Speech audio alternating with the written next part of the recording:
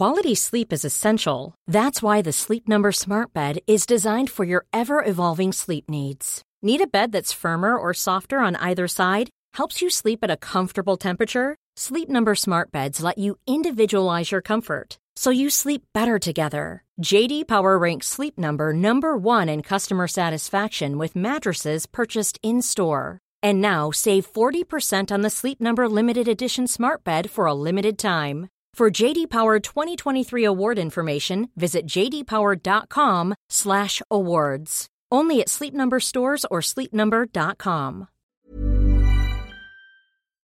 Welcome to History Hack. If you didn't know by now, we are the revolution. That means we're sharp, witty, lots of fun, but it also means that we're essentially the peasants in Les Mis huddled round a table in the corner of the bar with no money.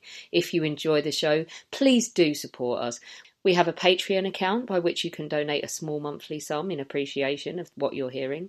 Alternatively, we have Ko-fi, in which you can just do a one-off donation as a thank you if you particularly enjoy a certain episode. Either way, we massively appreciate all of your support. Hope you enjoy the show. Hello, welcome to another episode of History Hack. As you can hear, my voice isn't filled with excitement because we're going to be doing a very difficult, very important topic today, because we will be talking about the Holocaust, as it is Holocaust Memorial Day tomorrow. So with me, I have Waitman Bourne, who is a historian of the Holocaust at Northumbria University. He's also an author, and his new book is going to be out in June. It's June, right? Correct? June-ish, yeah, this summer. June-ish this summer, which is going to be on, well, you can guess it's going to be on the Holocaust, but the book is titled Between the Wires, the Ionoska Camp and Lviv, and we'll be talking about that when the book actually comes out, so we'll get to that. But hi, Waitman, how are you doing? Good, thanks for having me. Super excited. This is really interesting because I think we're going to be talking off people's ears at this point when it comes down to this topic. But tomorrow is Holocaust Memorial Day. It's oddly placed on the liberation of Auschwitz, which we'll talk about as well a little bit between the two of us. But why is Holocaust Memorial Day so important, especially now in this modern day context? The obvious and sort of trite answer, is the never again piece, that, it reminds us that of genocide and that it's terrible and that we shouldn't do it again, which is the sort of most simplistic answer. But I think it's more importantly, it just gives us a time to focus on this particular historical event, which I think is really important. And it's not in the sense of the Holocaust or the Olympics of suffering, that the Holocaust is somehow better, worse, whatever, than other genocides. But it gives us a chance to reflect on, what happened and all the different complex ways in which different groups interacted in the Holocaust. Every year, having Holocaust Remembrance Day gives people interested in this topic a focus to reflect on, which I think is important. It'd be nice if we had, more Remembrance Days for the genocides as well. But this is an important one, and I think that's the easy answer, is that it's something for us to focus on, to think about this particular event, especially on this day. So I find it very difficult because people's hyper focus, which is it's true, it's correct, the Holocaust was horrific, but also at the same time so many other people died, and I always try to make it known that on this day we commemorate everyone, especially when it comes down to the 27th of January, which is the liberation of Auschwitz. And Auschwitz wasn't just predominantly, even though we have nearly 1 million Jews that are exterminated in it itself, we also have 15,000 Soviet prisoners of war. And we're talking about Auschwitz specifically, by the way, so if anybody wants to pick on my statistical numbers, you can jog on. So we're talking about 15,000 Soviet prisoners of war. You're talking about 23,000 Roma and Sinti.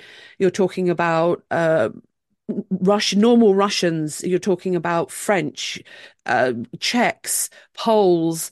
The list is far longer than my arm. It was 80 pink triangles, so homosexuals involved in that too. Jehovah's Witnesses. The list is so extensive. And like you just mentioned, you said this hierarchy, and it really goddamn winds me up, where everyone says, oh, well, this person suffered more. Everyone suffered. Yeah. Everyone suffered. I mean, Uh, you're if the Nazis kill you, you're equally dead, depending on regardless of where you're from. I mean, and I think it's important to point out the sort of larger big tent approach, if you will, to the Holocaust, that this particular day commemorates, right? Because we also have Yom HaShoah, which is a very much more specific, I think, and narrowly limited to the suffering of Jews, which is totally fine.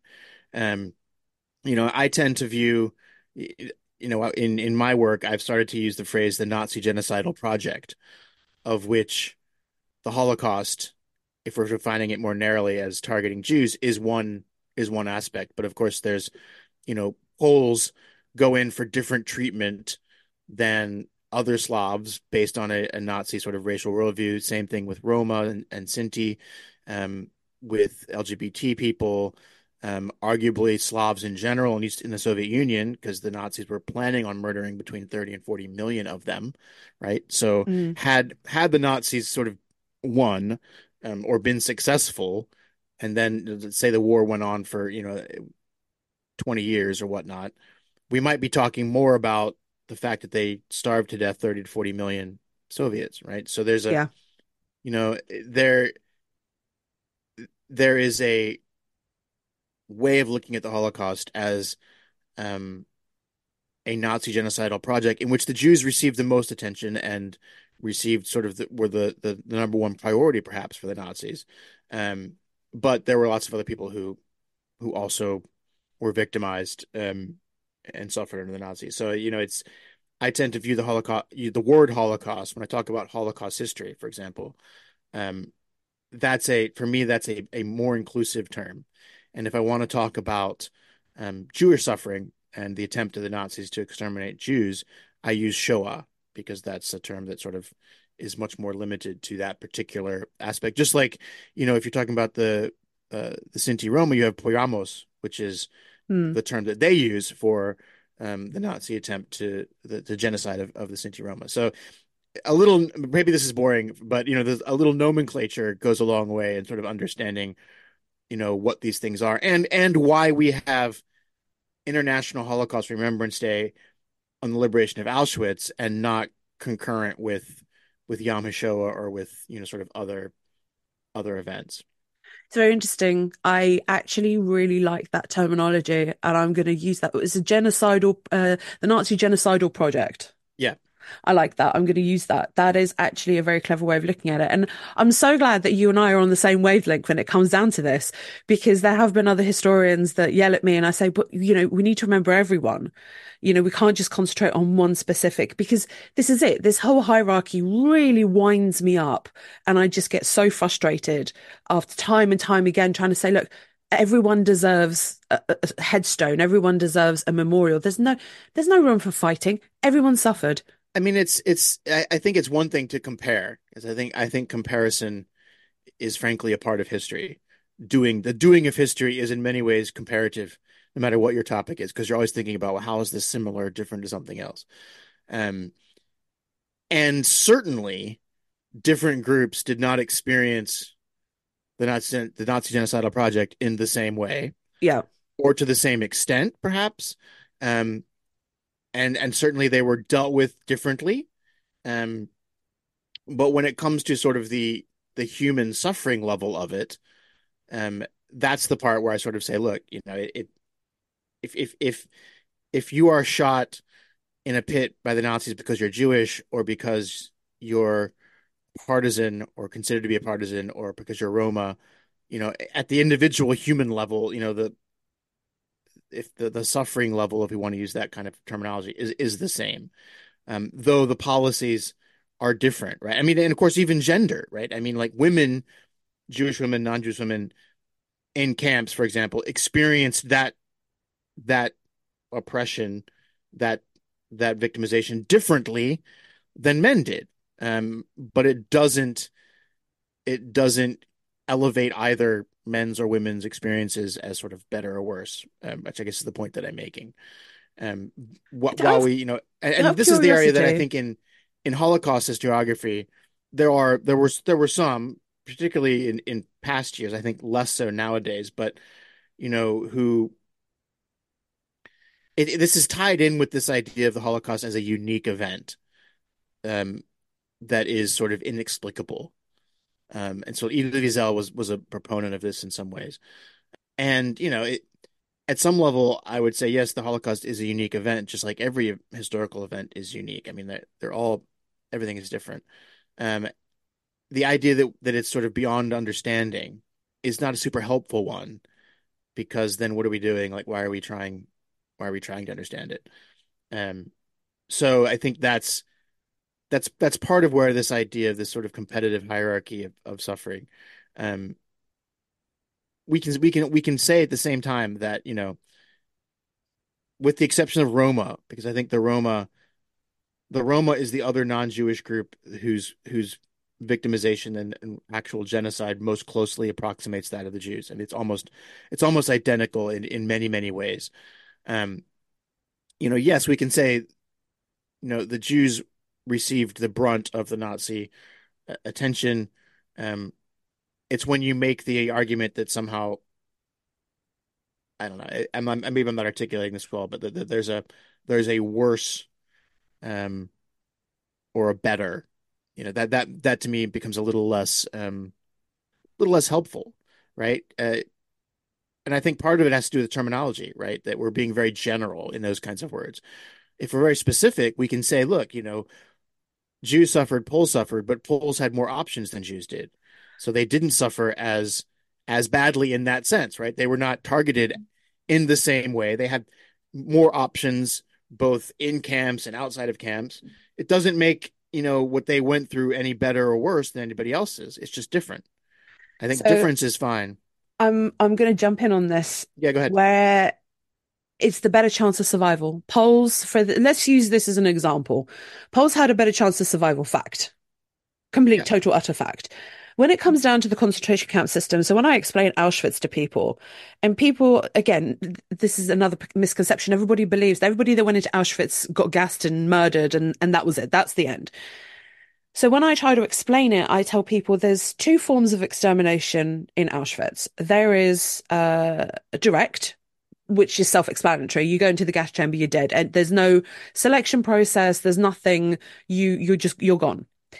Then you have the indirect extermination process, which is much slower, but also gives you a better chance of survival, is obviously disease, work, and everything else. And we can see that people did survive, especially looking from my research on the first transport.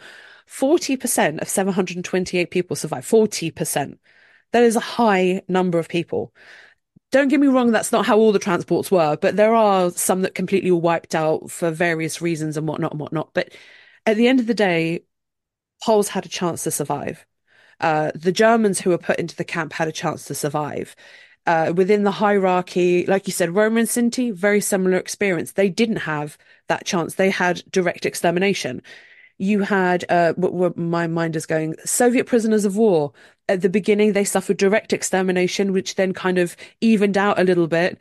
I'm not trying to put down their suffering at all, but it evened out a little bit where they had a slightly better chance of survival. Like you said, it's all to do with experience. Everybody suffered, but it's all to do with experience at the end. Well, I mean, and I think, the as historians, right, what I do is I simply turn that back and say, what's the goal? Why are we asking the question? Um, if we're trying to sort of elevate one suffering over another, that's not super useful as an historian, Mm. to me, But if we're trying to compare and understand, how different groups of people experienced this event, how they navigated the circumstances in which they found themselves, now we're doing historical work, right? Now we're looking at, okay, how was the experience of a gay man marked as such in Auschwitz? Because many didn't come in marked as gay men anyway. But it's Yeah. fundamentally different if you marked as a gay man in Auschwitz than if you weren't. And so if we're asking a question, how did that person experience Auschwitz? How did they navigate, the environment in which they found themselves? That I think that's an entirely worthy, um, worthy endeavor. If we're saying, oh, the Holocaust experience was worse for gay men than it was for Roma or whatever, then that's becomes, I think, a less useful sort of historical endeavor, um, because it seems to be again engaging in this Olympics of suffering, which I think is not usually helpful, because it's suffering in the Holocaust is not a sort of zero sum affair. If one group suffered, it doesn't take away from the fact that another one did. Um, there's unfortunately with the Nazis, there's plenty of suffering to go around, and you don't need to sort of do that. But um, yeah, I mean, I think that's what I have that's why I think the Olympics of suffering is not a super useful game to play. I wanted to actually do my PhD after I did my master's on the first transport and stuff because I find survival so interesting. And people who usually say, yeah, yeah, well, we all know why, luck was involved, or for example, to do with the earlier transports, people knew how the camp worked. And there's all these typical sort of boxes you've got to tick to be able to survive. But I love the whole idea of what really truly made people survive religion. So, for example, someone turning to God or someone turning away from God, or friendships, for example, from the same town, the same prison that you're in, and all of these sorts of very intricate little details that we seem to sometimes really forget. I really wanted to work on doing something like taking all the first transports, specifically focusing on Auschwitz itself, taking, for example, the first women that arrived to Auschwitz, compare that to the first men. How did their experience differ? What about the first Jewish transport of men? What about the first Jewish transport of women? Well, obviously, we know the first Jewish transport of men was thrown straight into the gas chamber, so that doesn't really count. But, for example, maybe the first transport from France. They're going to have a completely different experience than the first transport from, let's say, Benjin Yeah. in the ghetto. You know, completely two different sides of a coin.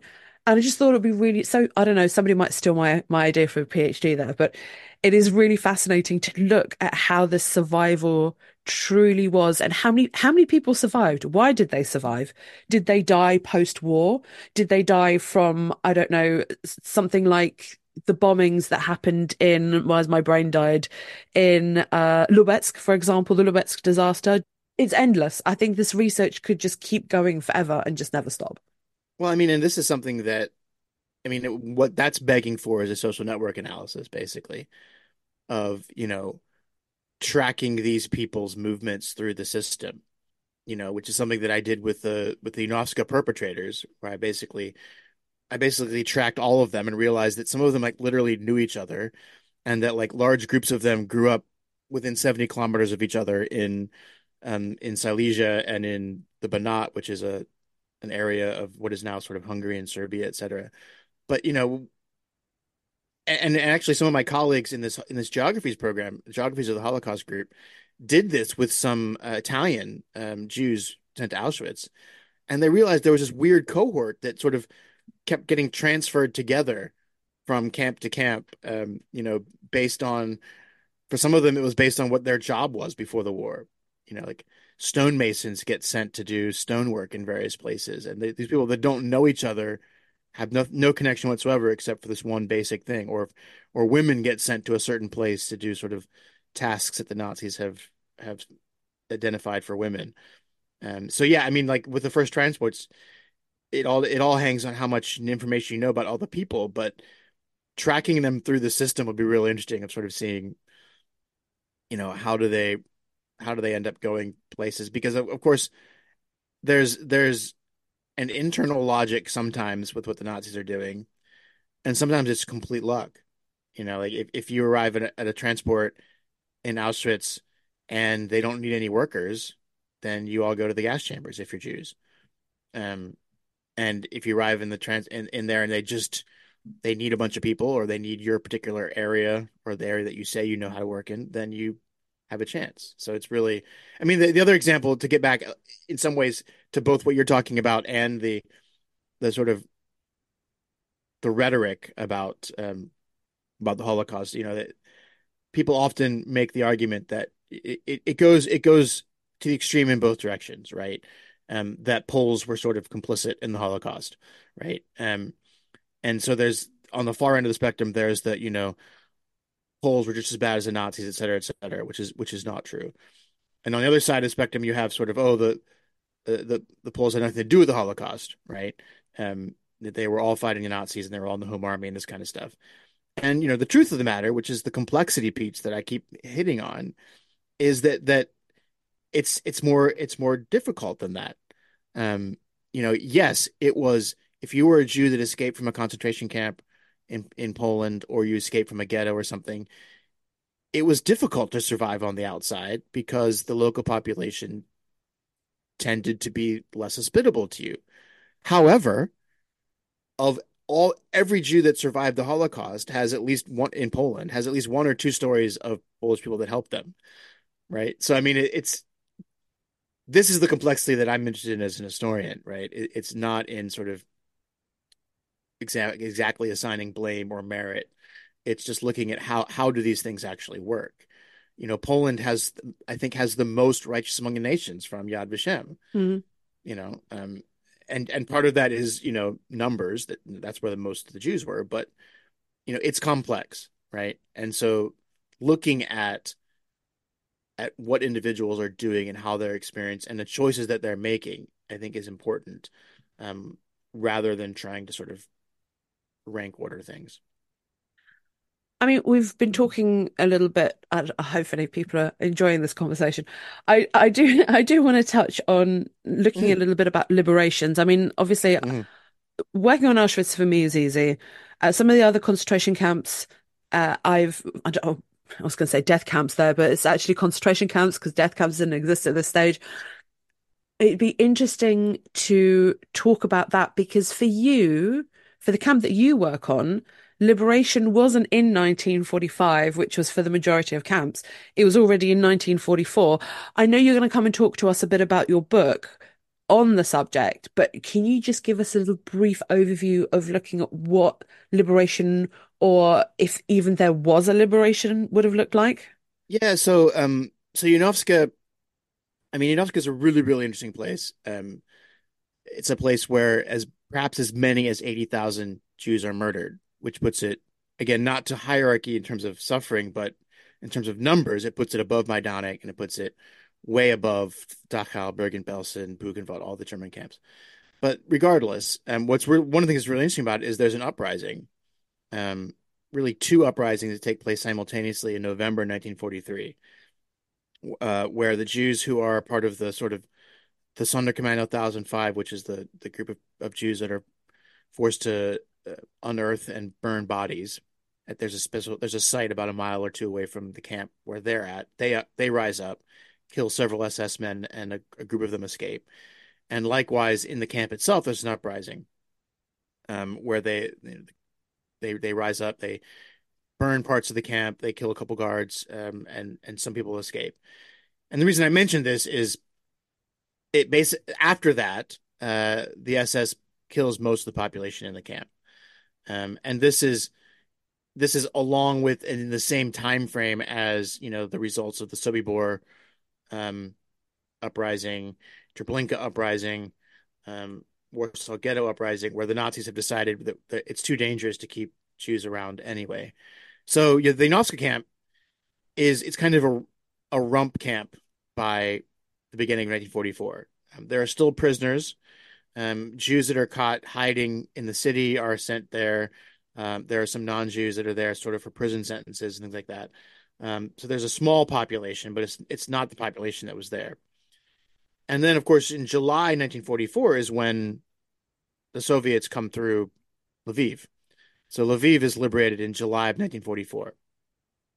So the camp is liberated in July 1944, but there's nobody in it because the SS, the last commandant, a guy named Friedrich Wartzak, has taken the remaining prisoners, the remaining Jews, as well as the SS guards, and they've evacuated to the west.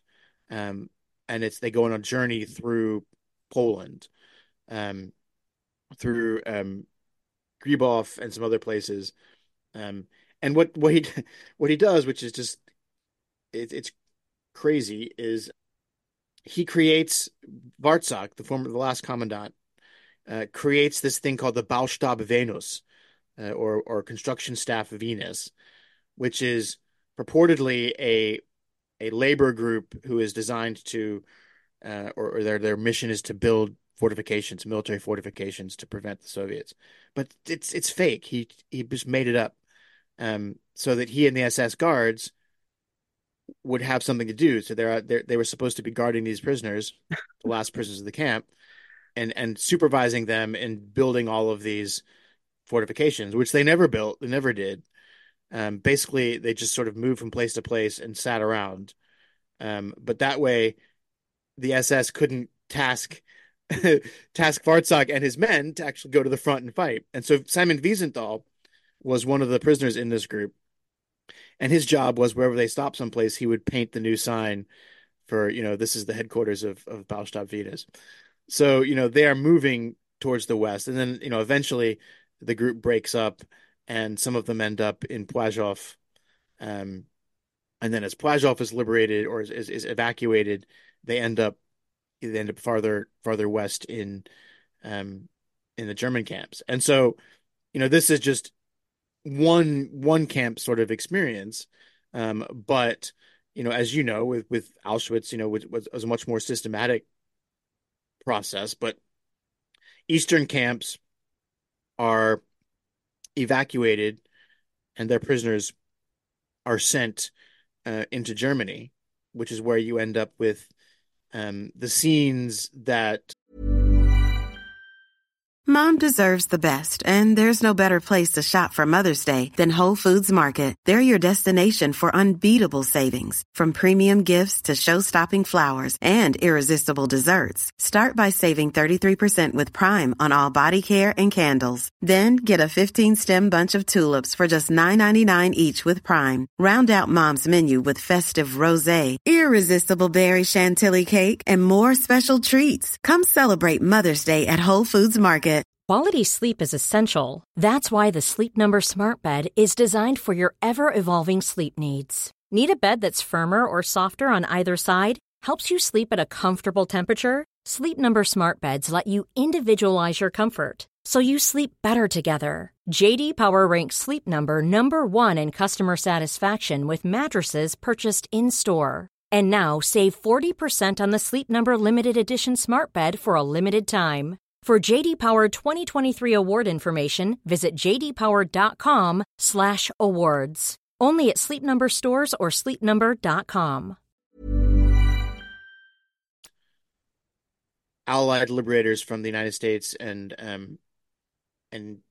UK end up liberating, right? And so the conditions, these horrible conditions, are in these German camps in Bergen-Belsen, Dachau, Buchenwald, are generally the result of this massive influx of prisoners from the East, from say summer 44 to liberation. It's crazy. In Auschwitz, they start to deport people as of August of 1944, when literally months earlier they were doing the mass gassings of Jews from Hungary.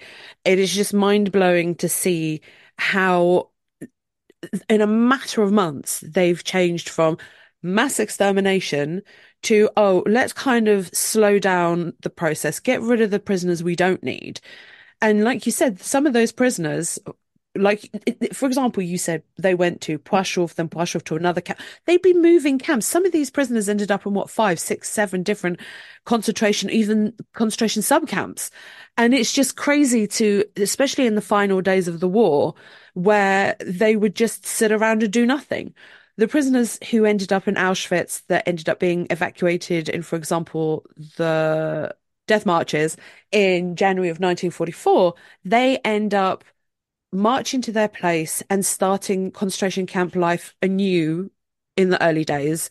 And then anybody who's being transported in the later days, they're just sitting around. They're sitting around waiting to be moved to another camp, to be moved to another camp, to be moved to another camp. And I don't want to say this to sound the way it does, but the people who got liberated from Auschwitz were the lucky ones.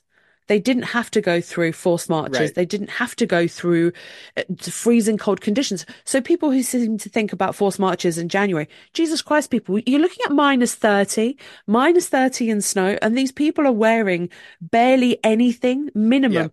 Thousands of people die along, and they're walking. They're walking through the And they're whole of not in good shape to start with. I mean, they're in, you would be surprised they could walk, down the street in the conditions that they are. I mean, one of the things that to go along with what you just said, that I like to highlight is that as much as the Holocaust is a history of confinement, right, of being locked in a ghetto, in a camp, etc., it's also a history of movement. yeah, I mean, people are moving all over the place, and these movements are, are connected to the war itself, right? So there's train issues, whether or not you get to ride in a train, is sometimes dependent on what the military situation is.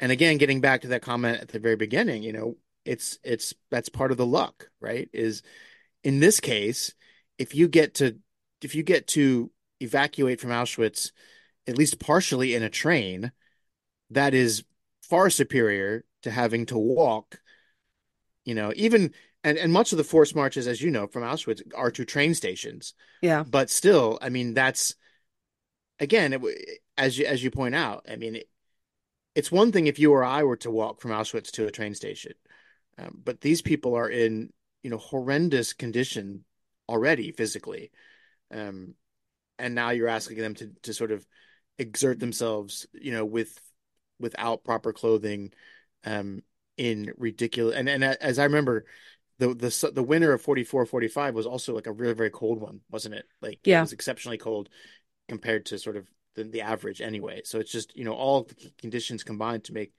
these evacuations just, horrendous.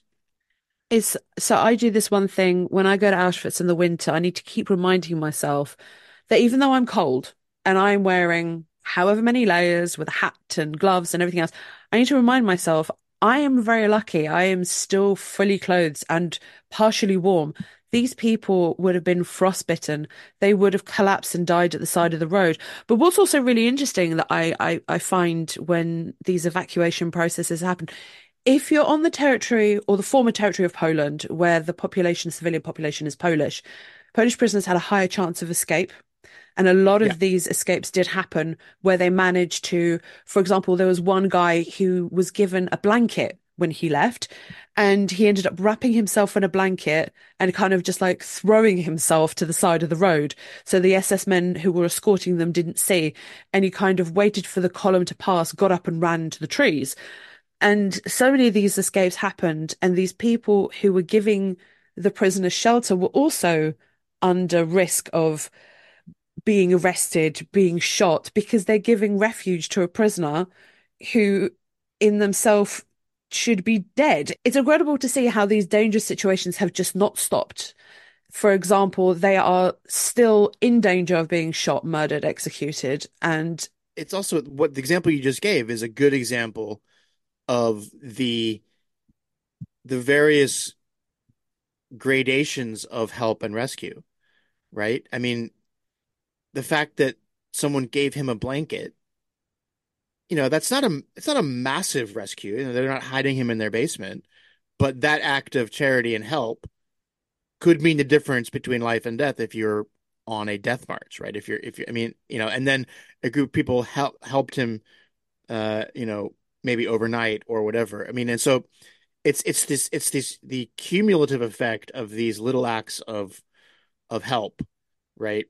That it doesn't have to always be, Anne Frank, we're hiding you in an attic and doing all of the sort of heroic hiding. I mean, like even little things, because there's all kinds of examples, from my work in other books where, there's a group of people that escaped from a shooting, Jews who escaped from a shooting in a place called Slonim, which was Eastern Poland. And, they went to a woman's house, and the woman was like, I can hide you tonight, but I can't keep you after that because it's too dangerous. And so she had to, kick them out the next day. But, they were eternally grateful because that one night after they had fled the shooting site, somebody had taken them in. And if they hadn't, you know, So it's this is what I mean by complexity, and it's one of the things that historians do. I think it's really annoying, but it's good. Is that we always are looking. We should always be looking for the complexity rather than saying, all people did this or all people did that. It's more like, well, what are the actual circumstances that people did? And so it's same thing with the marches, where you have everyone along this spectrum from perpetrator to rescuer, um, and everywhere in between. There are those famous photographs from Germany of people from their windows who have sort of taken a picture of the people on the death march walking past their house or whatnot, so that's a certain that person is taking a certain stance on that as well, right? I mean, they're not rescuing anybody, but they're also not, making it worse.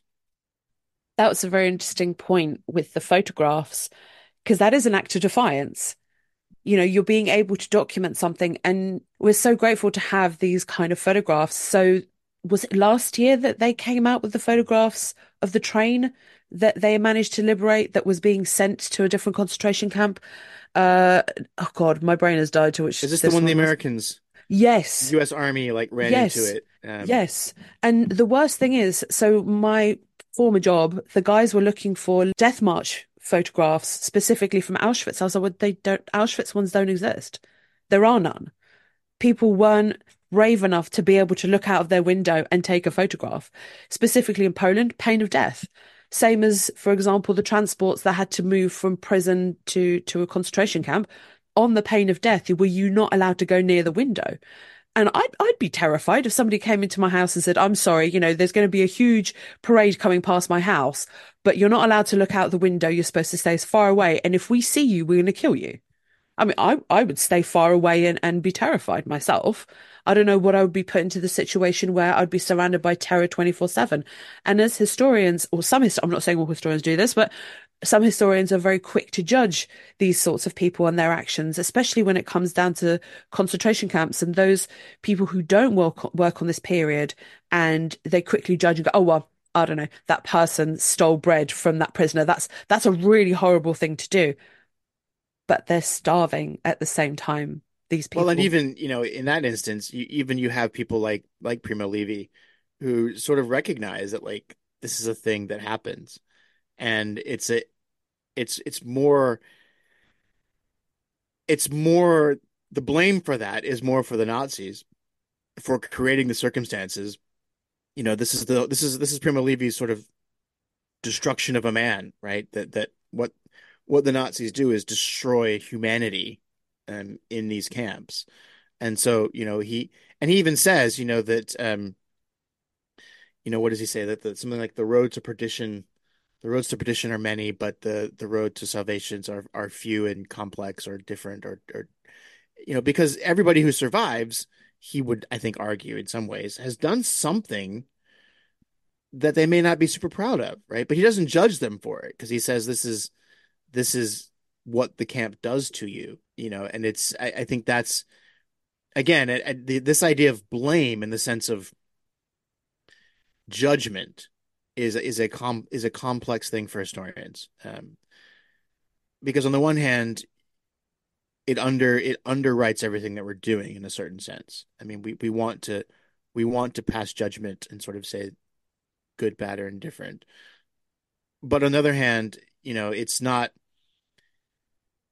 it can be difficult to do that if you're not recognizing the situation, right? So the tension is always there between the actual situation on the ground that people are living in and having to sort of navigate, and more abstract principles of sort of right and wrong, which is why I tend to think I look at actions. I sort of say, what do people do, right? And the examples that some people are helping shows that it is possible to help, and I think I always say, that it's an unfair expectation for people to be heroes, um because the reason that we look up to the Irina Sendlers and the people that hit Anne Frank and everybody else is because they were extraordinary and they took extraordinary risks, to do extraordinary things, which is by definition extraordinary. Um, but it's not fair to hold that as sort of the standard for everyone. Um, it's we would like that to be the case, but also we live in the real world where you know people it's a heroic and extraordinary thing to risk your life for someone else, particularly for someone you don't know. Um, which doesn't absolve people from sort of being apathetic or not helping, but I think it does mean that we don't necessarily sit in judgment, at least from my perspective, for the very reason that like I would like to think I would behave in a certain way were I in this situation. I But I have agree. no way of knowing how I would behave, you know, in a situation. It's the to be simplistic, perhaps it's the lifeboat thing. If it's me, my mom, and you in a lifeboat, and there's food for two people, what's reasonable to expect me to do? I think that's where the complexity comes in again. It is, you know, where we can judge people. So the example to take it completely out of the Holocaust, the example that I always like to use is with slavery, because a lot of the sort of neo-Confederate types in the United States are sort of like, oh well, yes, slavery was bad, but at the time it was accepted, and that was just the way things were, and people were racist and people had slaves and they accepted it. Which, okay, you could make that argument, except that there were people at the time in the 1800s who said slavery was wrong, who recognized slavery was wrong and said we shouldn't do this and it's immoral, et cetera, et cetera. And so that gives a lie to the rest of it, which is a different thing than sort of saying, um, no one was advocating for transsexual rights in the 1800s, right? Which may not be true, by the way, but it's different than sort of saying that there was something that is a sort of new development that we recognize today as important, and people historically didn't perhaps recognize that. Um, that's different than saying, no, actually, there were people at the time making these same value judgments and historical and saying what you're doing is wrong, right? And then that makes me feel more confident in saying, well,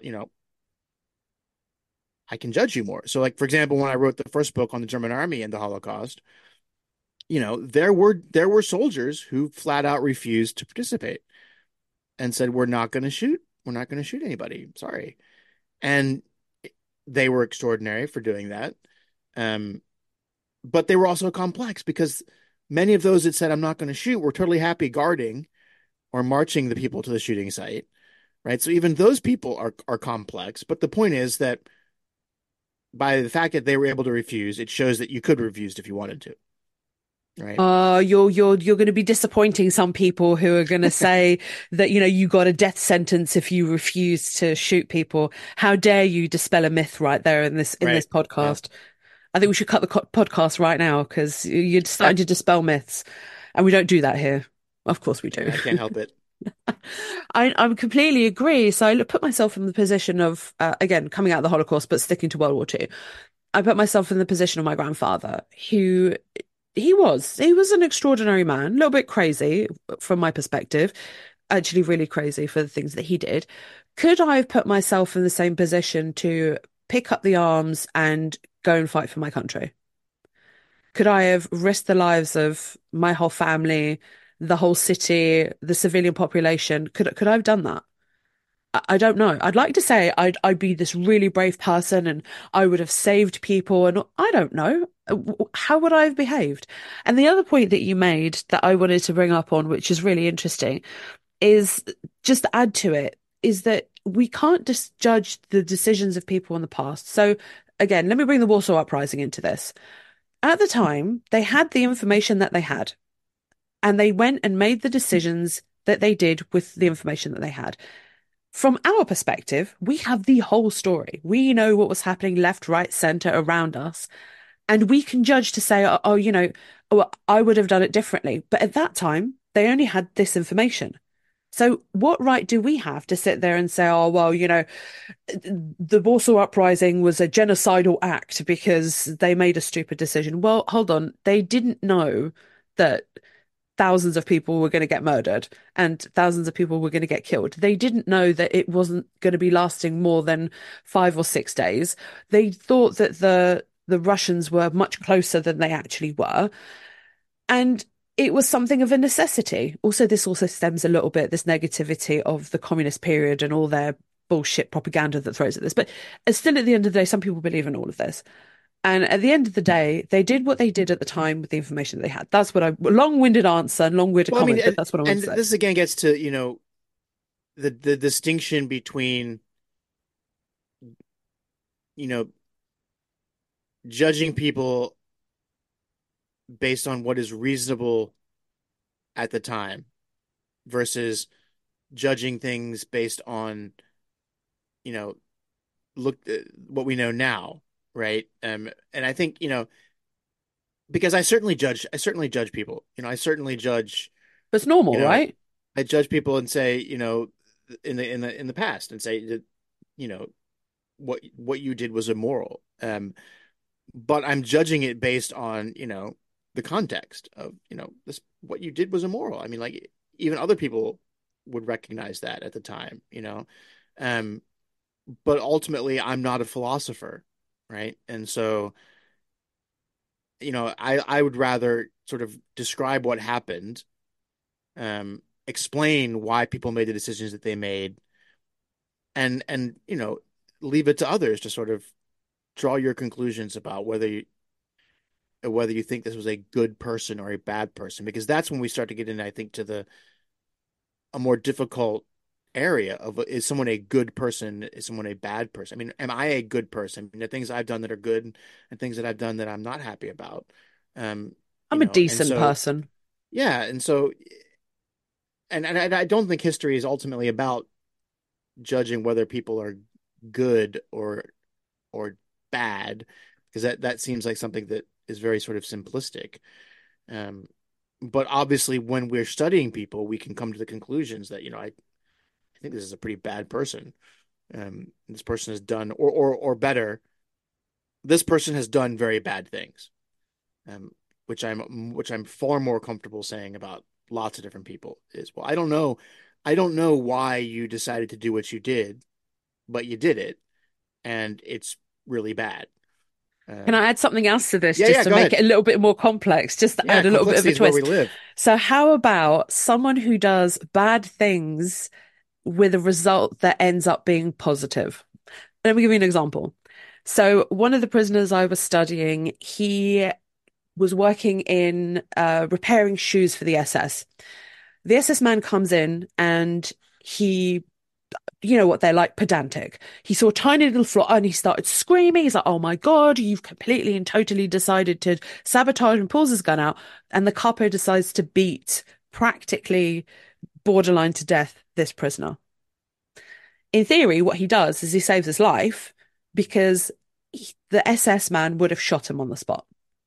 And when he wakes up after this beating, he looks at him, he says, why? And he said, because he would have shot you then and there if I didn't do what I was supposed Yeah, to yeah, do. yeah, yeah. So let's bring that complexity into this argument, because then it just makes it so much. And I love these complexities where you see a bad action that ends up actually being a good action, but is also immoral at the same time. Yeah, I mean, another great example is in Rescue. There's a reason why Yad Vashem has certain requirements for who qualifies as a righteous among the nations, right? And one of them that disqualifies you usually is if you accepted money, from the person that you were hiding, right? Because there were a group of people, rescuers who literally were in it for the money, Yeah. Well, and that's, would just do it, and when the money ran out, they often killed the Jews they were hiding, right? Um, so complexity, right? If you're one of those people, they have saved your life, assuming they don't kill you. yeah. But they're not doing it for any good reason except they want to make money off you. Conversely, there can be potential rights among nations who are rejected because they took money when it was actually a case of the Jews saying, look, we know you're a poor peasant and here's money that you need to buy extra food Yeah. for us. And so it's not an exploitative situation. It's simply, the people that are Survival. being hidden recognizing that the rescuers need help, right? And so, that's another example of like, well, where do you put these people on the spectrum? There were anti-Semites. There were rabid anti-Semites who saved Jews. Oh, that Because is so complex. I love that. Do you know because what they bringing? thought, look, I don't Oh, like Jews and I don't like them, but they're people and they shouldn't be killed. yes. And so Zofia it's Cossack. Oh yeah, my God. She is like one of my favorite examples where she was a rabid anti-Semite and she worked saving Jews and she wrote protests. And I mean, I was able to translate one of these for one of the books I was working on. And it's incredible to see that this woman who was so anti-Semitic, suddenly she's like, but they're people, they're human beings. We shouldn't be yeah, I love that situation. There's also one more that I came across not long ago when I was doing reading. This one guy in Auschwitz, Polish prisoner, political prisoner, rabid anti-Semite, hated Jews, but he worked in the Effektenkammer in Auschwitz one, and he tried to help any of the Jewish prisoners that arrived to the camp. And he said, look, I did my best. I did my best, but they're not going to survive. They won't. But I did my best to help. Even though I hate them, they're still human beings at the end of the day. yeah. And it's just, I don't even know where to go with this. It's just mind blowing. I find it so fascinating Well, I the mean, way it's people like, respond. what's the guy, Maximilian Kolbe. Maximilian Kolbe, right? There's some evidence that he was, we'll say, not a huge fan of Jews, but he also saved a person by sacrificing his own life, and there's nothing that we can take away from that. That absolutely, yeah, absolutely. So history is complex, people are complex, and it's in examining those complexities, I think that we learn more about history, about the event, but also about people and their involvement. I mean, to me, I mean, this is my bias historically towards microhistories, towards focusing on, where the rubber meets the road is my bias there is that I think that's where you really see interactions and people making choices. It's not that the higher level stuff isn't important, ideology isn't important, etc. But there's something about looking at, okay, people actually have to make choices, and they're interacting with each other, and that tells us something about, you know, to not get too sort of high and mighty, but the human condition, if Yeah. you will, of like, that's where we learn this is where people are doing things. It's not always where when someone's sitting down to write a treatise, you know, a vague sort of ideological statement about something. Not that that isn't important, but it doesn't tell us the same thing as, let's look at how, you know, people survived this camp. Just one more thing before we finish. I want to add on Maximilian Kolbe. It's a very interesting point you brought up, actually. Add one more, even though he doesn't sacrifice his life. He Tadeusz Pietrzakowski, that stupid film they brought out in Poland, The Champion, that I despise and hate and have criticized every single thing about that film. That film is about Tadeusz Pietrzakowski. And what people don't really know after they've watched this film, stupid film, is that Tadeusz Pietrzakowski had a very close relationship with Maximilian Kolbe, and he writes about him quite a lot. And there was this one day where Pietrzakowski ended up with a load of bread because he'd won some sort of boxing match or one or the other. And he gives some of the bread to Maximilian Kolbe. Maximilian Kolbe puts it under his pillow and then finds out that one of the prisoners had stolen it from him. And Pietrzakowski goes, "Oh, do you want me to deal with this situation?" And Kolbe goes, "Well, no, he was also hungry. He's hungry like I'm hungry, like you're hungry. He was also hungry." So the next day, he breaks the bread that he gets in half and gives it to the starving prisoner. And I'm sitting there thinking, this guy, again, judgment. This guy steals your bread, and then you share your own bread with this guy at the end of the day, which you need because you need those calories, you need that food to be able to survive. Yet you're still sharing the bread with that. For me, the logic makes no sense, But when you're a Catholic priest, it does make sense. That's what you do. You do good for others. Yeah. Yeah, yeah. I mean, and this is a whole nother can of worms, but this is one of the biggest indictments that I have of the Catholic Church and the Holocaust. Like one of the Oh no, arguments that stop it. Stop I mean, I'm just it. saying one of the arguments that has been made about Pius the 12th, right, is oh well, he was worried that the Nazis might destroy the Vatican or destroy the Catholic Church. And I've always said, well, what better thing as the Pope, what better thing than to be killed by the Nazis standing up for your religion? I mean, isn't that the most Christian thing possible? And again, the Catholic Church and the Holocaust is a whole nother incredibly complex topic, because there are lots and lots of individuals who used the church, used their resources that the church, places to stay in convents and everything else, to hide Jews and to rescue people. At the same time, the church as an institution, not so much, right? So again, Yeah. it's complexity, right? It's and then you have, in Croatia, you have actual Catholic priests leading the killing squads and stuff. So I mean, it's everything is complex, right? And you have to look at these individual sort of circumstances to try to begin to understand, what's going on and how these disparate ideas and situations are interacting. We've got to do that. We've got to come and do something on the Catholic Church, because I have so much to say on this subject. I have so much to say, because I've edited that volume of works, and my God, there's letters and meetings with the Polish ambassador to the Vatican where he goes to the Pope and he's like, dude, this is what's happening. They're murdering Jews. This is the evidence. This is the reports coming out of Poland. Here is the evidence. Do something about it. Well, not even Jews. I mean, like when they're killing Catholic priests, Pius the 12th isn't doing anything, So I mean, the Jews can't expect much out of it if he's not going to say something when the Nazis are killing Polish Catholic priests. Should we just give him an award now, the most useless pope of all time? Yeah, I mean, I think so. It's too bad that Pius the 11th couldn't stay around longer, because he seemed like the better guy, because he's the pastoral, man of the people, ministering to the poor kind of guy, and Pius XII is a sort of bureaucrat, diplomat, looking at the big picture sort of thing. So oh no. Okay, do you know what? Let's wrap this up, because you and I could sit and talk about this for absolutely ages. Do remind our listeners the name of your book that they should already be pre-ordering now on Amazon or any other platform. Yeah, it's called Between the Wires, the Yunovska Camp and the Holocaust in Lviv, and it's coming out from University of Nebraska Press in the summer sometime.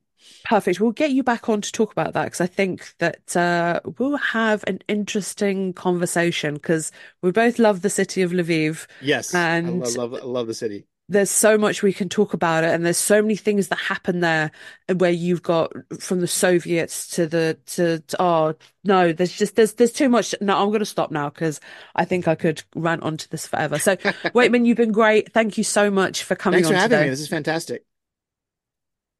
Our incredible guests give us 45 minutes of their time to join us and talk about their work or their new book. This is just a small taster.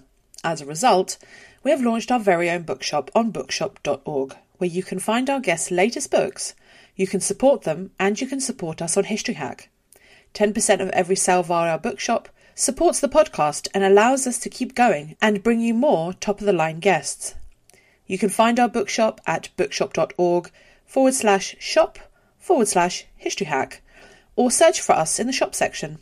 Thank you so much for your continued support. We really appreciate our listeners and supporters.